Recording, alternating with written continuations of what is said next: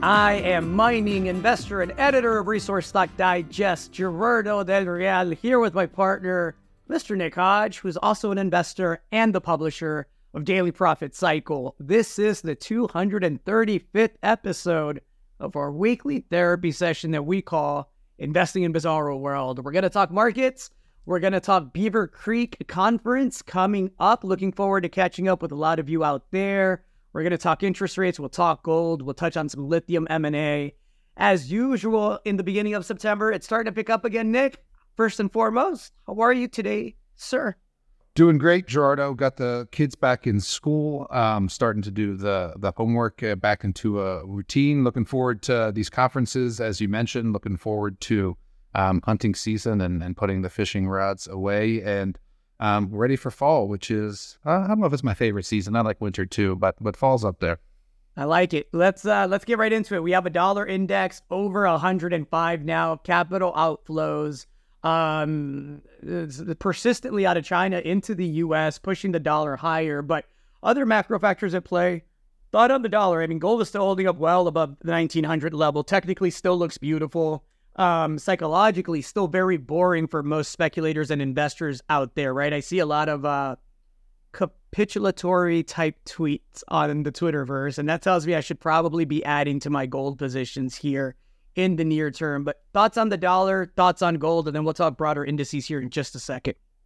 Yeah, dollar strong because the Fed remains hawkish and is likely going to hike again, not this month, but in November. You're well over a 40% chance now, as that CPI is going to reinflate and is going to stay sticky in between 3 and 3.5% for the next coming quarters, simply because oil is now back over $85 and has gone up 25% in the past 3 months. So the market is pricing in the Fed continuing to be hawkish and fiscally responsible, and that's why the dollar is strong. What's interesting is now I'm going to digress because I had on the Bloomberg earlier while I was eating my lunch, and they were talking about how these wind farms are having trouble getting off the ground, even with the help of the Inflation Reduction Act. Because, you know why, Gerardo? Because the inflation is still so high that the prices for the inputs for the wind turbines are making it cost prohibitive. And the Bloomberg discussion was noting that perhaps even the Inflation Reduction Act was making it worse. How ironic. You mean when they print money to bring down inflation, thereby injecting money into the system and then providing hundreds of billions of dollars in tax incentives to corporations, that actually causes inflation? It doesn't reduce it? Right. And so who could have guessed this? I mean, come on, Nick. How would they have known? Well, inflation was going down for the past year. You will, of course, recall from 9% to, I guess, 3.1% was the latest print. But yeah, now that stimulus, well, that's not a stimulus, that legislative money, that incentive money, let's call it, from the bill is working its way through the system. And of course, that contributes to inflation as well. So to finish my thought from the Fed, likely a hike in November, I would say. I would also say that that's probably the last one because, Goldilocks has run out of the house and is nowhere to be found at this point. We just had a really soft August for the S&P. And then, we touched on this last week, but that consumer and the employment piece is really the last thing that has to go, right? Housing went, and we've talked about the hope. Housing, orders, like ISM, manufacturing has been below, new orders has been below 50 for the past 11 months, which is contractionary. And then profits, which we just had the second quarter earnings. The dust has now settled on that. And the S&P company's earnings growth was, in fact, negative, minus 4.1%. And that brings us to the E in hope, which is employment. And you're starting to see cracks there, right? The June number was revised down by over 100,000 jobs, I believe it was. The July number was revised down by 30,000 jobs, the non-farm payrolls I'm talking about. The August number was a beat, but then again, so was the June and July numbers, which were subsequently reduced way down. Q2 GDP was just revised down from 2.4% to 2.1%, and then you're starting to get a tick up in temp workers being laid off or companies not using temp workers, and so that's typically the first thing that goes, right? You you stop hiring temp workers or you cut back their hours, then you cut back your internal staff's hours, and then you lay off, right? So we're seeing the temp slow down now. Reuters had an article about it this week. Wall Street Journal had an article about it this week. And the line they're taking is that it's different this time, that this time a slowdown in temp work doesn't portend a slowdown and then the rest of the employment space, as it always typically does. It's funny that that this time is different is always the same line. Isn't that ironic? It's the funny, most man. oxymoronic thing on the planet. Right. So all those things cascading, right? Those earnings cascading down, those new orders cascading down, now trickling to temp work, and is ultimately going to get to employment. And you know, my crystal ball says one more hike tips that over. We get that 0 to negative growth in Q4 and Q1. We get that recession that the yield curve says is still coming, and then the Fed has to capitulate, which will weaken the dollar and likely send gold pretty high. So you mentioned gold, and that's the last thing I'll mention before I give it back to you, is a correlation with the dollar relatively breaking down. Look, the dollar screamed higher for the past 3 or 4 weeks. Like, I was looking at daily candles, and they were all green for like the past 6 or 7 of them. I mean, going from 99 to 105 in a hurry. Yeah. And it didn't send gold down sharply. I mean, starting to move to the lower end of its range of 1920 or something today when I looked, but holding up well. And so, gold stocks and silver stocks, are they in the toilet? Yeah, I guess I was looking at silver and gold ETFs this week, and then they were near 52-week lows. So, yeah, gold going to the low end of that range we've been discussing, time to buy. Let's talk. I'm going to be all over the place on this one because we have a conference to get ready for, right? Beaver Creek. I encourage anybody that's out there, as I mentioned in the intro, if you're out there, we'll be out there with our talented camera crew. Nick will be out there. I will be out there. We'll be vetting companies, speaking with companies, filming a whole ton of exclusive content for you all. So I encourage everybody, if you're a subscriber to the paid publications that you can subscribe to at digestpublishing.com, you'll get it first. The free sites, resourcestockdigest.com and dailyprofitcycle.com, will get it shortly thereafter. But really looking forward to that. If you're out there, drop us a line. It's a busy schedule. We're jam-packed back to back, but it should be a whole heck of a lot of fun. And there's always a lot of due diligence that goes on at these conferences. So I say all that to say this particular podcast will try to be 30 minutes or less, but I have to highlight Moss and Gold because we talked gold. And they had a 404-meter hit of 5.1 grams per ton gold equivalent. Just an absolutely spectacular hit from the Sunday Creek project in Australia. That's turning out to be the hottest gold discovery in Australia in recent memory. And look, it's their subsidiary, SXG, Southern Cross Gold, which trades on the ASX, owns that 100%. Moss and Gold, of course, owns 51% of that company. And so I will speculate that Mawson's market cap, despite being up, some 70% over the past week or so, largely on the heels of those results, the market cap for Mawson, just based on its 51% ownership of SXG, and there's other projects in that portfolio, is probably half of what it should be, given the fact that I think, Sunday Creek is turning out to be a very, very special high-grade, multi-million ounce deposit that seems to be open on all ends and at depth with just phenomenal grades. So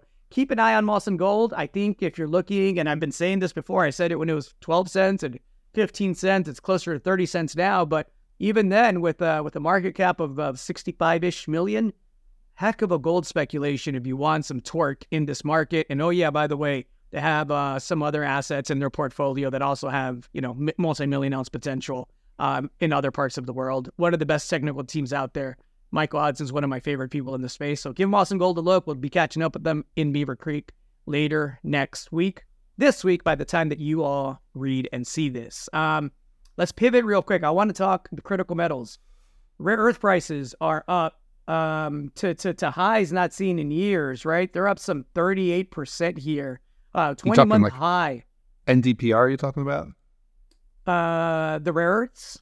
Yeah, and NdPr? Like, are you talking about that? Oh, I mean the actual metals, just the basket of the 17 rare earth metals. Got Yeah. They're up to 20-month high. Myanmar, right? Well, one of the major producers suspended production. They have some inspections coming up. A lot of speculation there, but the bottom line is we've talked about China potentially weaponizing the rare earth space with critical metals becoming such a strategic and significant part of this global Cold War that I think we're already engaged in with China, Russia, Japan, and us on the other side of it. But watch the rare earth space. It's getting really interesting. The metals, the prices are getting real interesting. It's curious to me to see what happens over the next coming weeks and months. And then look, we talk lithium almost every week here. We absolutely have to, because no matter what Kathy Wood tells you, lithium is going to continue to run. And if for anybody that believes this bottoming in the lithium spot price and this recent consolidation is going to be prolonged, I would defer, not to me, defer to the experts. The experts are the Albemarles of the world that need the inputs, right? They need the chemicals, they need the supply. And they just made a third bid for Liontown Resources, a bid now up to $4.3 billion or $3 per share in Australian dollars. And so, they started at 220 and they came up all the way to 3. The interesting thing to note there is that the stock actually traded above that level in the latest trading section on the Australian exchange. And so I'm curious to see if there's another suitor that wants to come in and maybe take it. I know Albemarle's not going to be happy, and I doubt that they sit, on hands and knees and allow that to happen after being so aggressive and working so hard on the deal. But I've said it before, I'll say it again. Paying subscribers, you already know my thoughts on the coming lithium bidding wars. It's going to be real nice to own a tier 1 deposit with great infrastructure, simple flow sheets, low-cost energy inputs, neutral energy inputs, and likely what's going to be probably, the biggest or second biggest lithium deposit on the planet here in short order. So my way of saying keep an eye on Patriot. Also, a lot of downstream action that a lot of the better explorers that have significant success are going to be able to enjoy. So plan on squeezing that orange as much as I possibly can. Any thoughts there, Nick? I love squeezing oranges. I think Benchmark was out with some updated lithium forecast this week. That's what I was frantically Googling for, but I didn't get there in time. If memory serves, it was something like we need 5 to 6 times the amount of lithium production by 2030 than we currently have now. And so, not going away. All the fundamentals remain in place, and we can continue to see announcements from the battery makers and the auto manufacturers about building new plants and needing to secure more supply. And so market's been soft. Market sent Albemarle down actually on that deal. I think it's at near 52-week lows. Last time I was there, I was telling you I was a buyer. And I've been seeing articles about it, Albemarle being a potential value trap. I'm not sure that's the case as the leading lithium chemical producer in the world, given the demand is slated for the next couple of years. So, no, good for the sector. It consolidates the sector and should likely beget more consolidation in the coming months as these larger chemical production companies, either not integrated or integrated, need to grow their production profiles and grow their asset base, and they get ready to supply the lithium that the world is going to need for the next couple of decades. I seem to have lost my partner there, Mr. Del Real. So I'll carry on my own. The topics we had listed here were about the Texas grid, which is back in the news this week as they had extremely high temperatures, and there was warnings coming from the grid that essentially renewables weren't making up the difference, didn't have the capacity factor, and so they were firing up their natural gas plants and coal plants and nuclear plants. Obviously, coal and nuclear still making up the majority of that backbone there. This problem of outstripped supply for the grid is not going away, and not just in Texas. We've seen this in other places, and certainly as there's going to continue to be stresses on the grid and higher temperatures and extreme weather events. It's 100 degrees on the East Coast, for example. I was talking to a family in Maryland this weekend and watching the U.S. Tennis Open in New York, and it was over 110 degrees on the court there. And so these pressures on the grid are going to continue, and it's one reason why lithium is going to continue as we seek to do energy storage increasingly, and one reason why nuclear is going to continue to be in the mix with the number of supporters it has actually growing. Worth mentioning, I guess, is that John Kerry is now on board with nuclear and is on a world tour touting small modular reactors and how they can be beneficial in the fight against climate change and decarbonization. So growing proponents of nuclear, just the latest there, uranium prices remain over $60, and we've got utilities coming into the space to contract, which is a good thing. So we remain bullish on uranium. What else is going on out there for us this week? I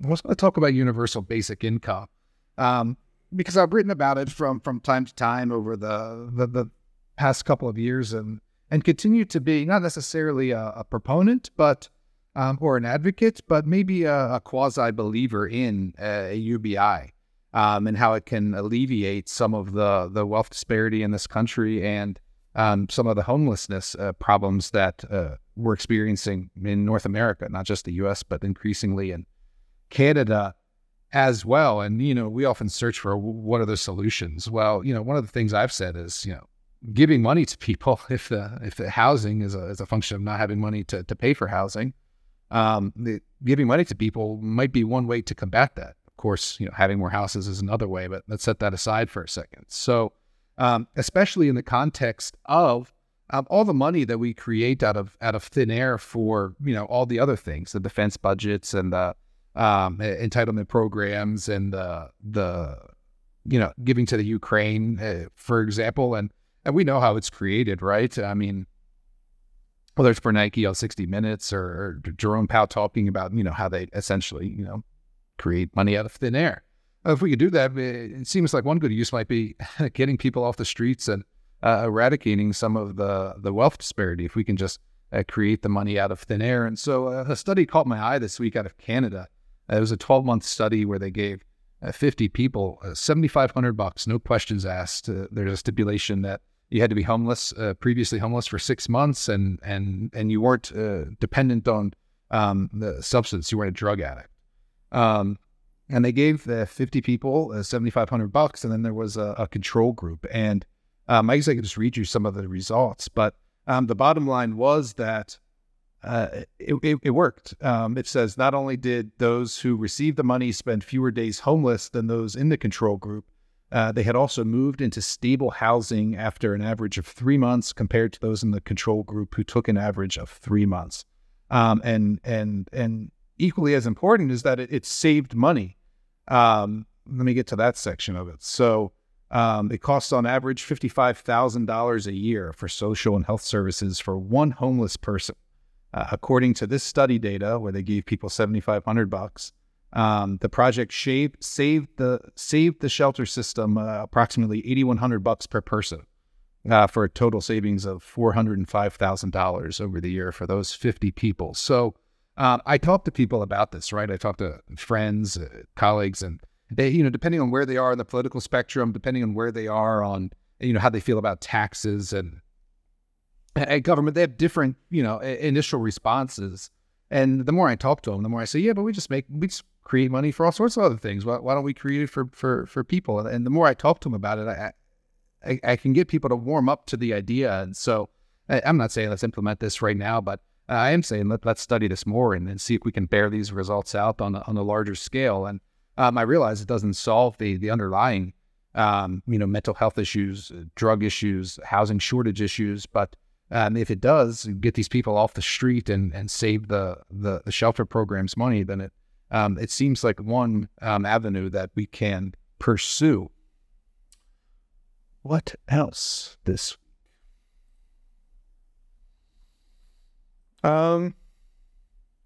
Yes.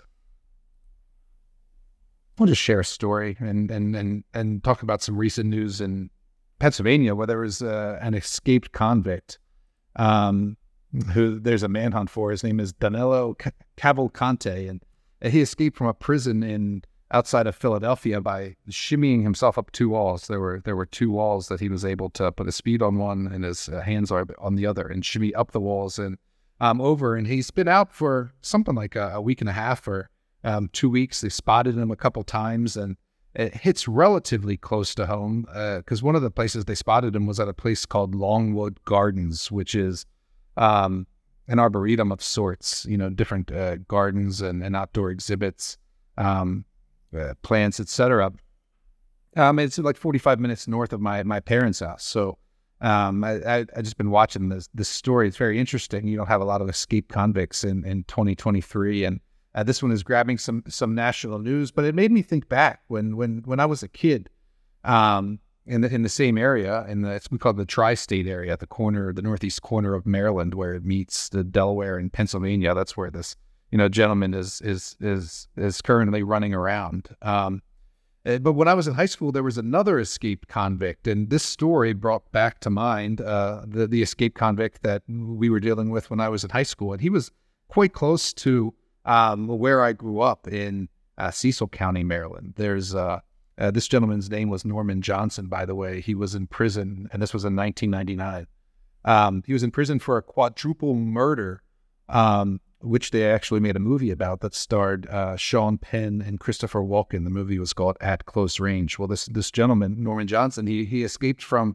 prison in 1999, and it was rumored that he had some stash or cash of treasure or funds buried somewhere in the county where I live, specifically at a place called Fair Hill Natural Resource Center, which is like a 5,000 or 6,000 acre preserve that's like 2 miles down the road from where I was. So I can remember 1999. I would have been 16 years old, sophomore or junior in high school. I remember this going on. It was August.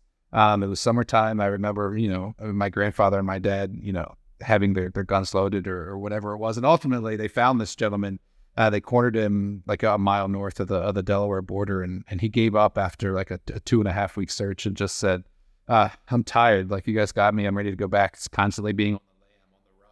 And I have to imagine that's what's going on with the current escapee, the Danilo Cavalcante, because, they've got the helicopters out at 24/7. He's being pursued. You can't imagine how long this is going to last, given the technology available in this day and age to track and pursue people. And so hopefully he doesn't harm anybody. And obviously we don't want any additional injuries or certainly deaths. But it makes for a very interesting story, something different outside of the aliens and then all the stuff that we've seen in 2023 to get an escaped convict story that we can follow along with as a nation. So if you haven't seen that one yet, do give a second to Google it and check it out. And then the last thing I guess I'll wrap up on, because we said we were going to keep it short, is Beaver Creek. Like Gerardo said, we'll be there next week. There's a Precious Metals Summit that goes on there. It's a good conference, lots of one-on-one meetings, lots of gold, silver, copper companies in attendance, lots of camaraderie, and lots of talks at the bar after the meetings as well. So we'll be there. We'll be shooting interviews with the sponsor companies from Resource Stock Digest that are in attendance. So do look forward to a dozen or more new interview videos from Resource Stock Digest in the coming weeks after we get back and start getting those edited and produced. But what we wanted to ask for was questions. Maybe we'll put a link to the exhibitors in the description of this video, and please do submit questions in the form of comments on this video. What companies are you interested in that are going to be there? What sort of questions would you like to ask them? And is there any in particular that are outside of Resource Stock Digest or the ones that we typically talk about that you have an interest in? So please do submit your questions in the form of a comment below this video, and we look forward to checking them out. And then next week, we'll record this podcast from Beaver Creek, as we typically do every September. So It'll be a video. Me and Gerardo will be in person, and hopefully we can talk about some of those questions and comments that you put below this video. Gerardo just messaged me. It sounds like he was having internet connectivity issues. It said it kicked him out and he was not able to get back in. So sorry for the technical glitch. Sorry you had to hear my soliloquy there for a little bit. But next week we'll be together and we will be in Beaver Creek, and we look forward to discussing precious metals companies with you then. Until next week, I am Nick Hodge for my partner Gerardo Del Real, and go to Daily Profit Cycle, sign up for the free letter there, check out Resource Stock Digest, look at the publications at digestpublishing.com, and of course be sure to like this video and subscribe to the Bizarro World channel. This has been Investing in Bizarro World number 235. Hey there, you independent-minded investor. If you like this video, make sure to tell us so by clicking the like button below. Subscribe to our channel so you never miss another one. And share it with everyone you know on social media. You can also click the link in the description below to check out more information-packed videos just like this one. Thanks for watching.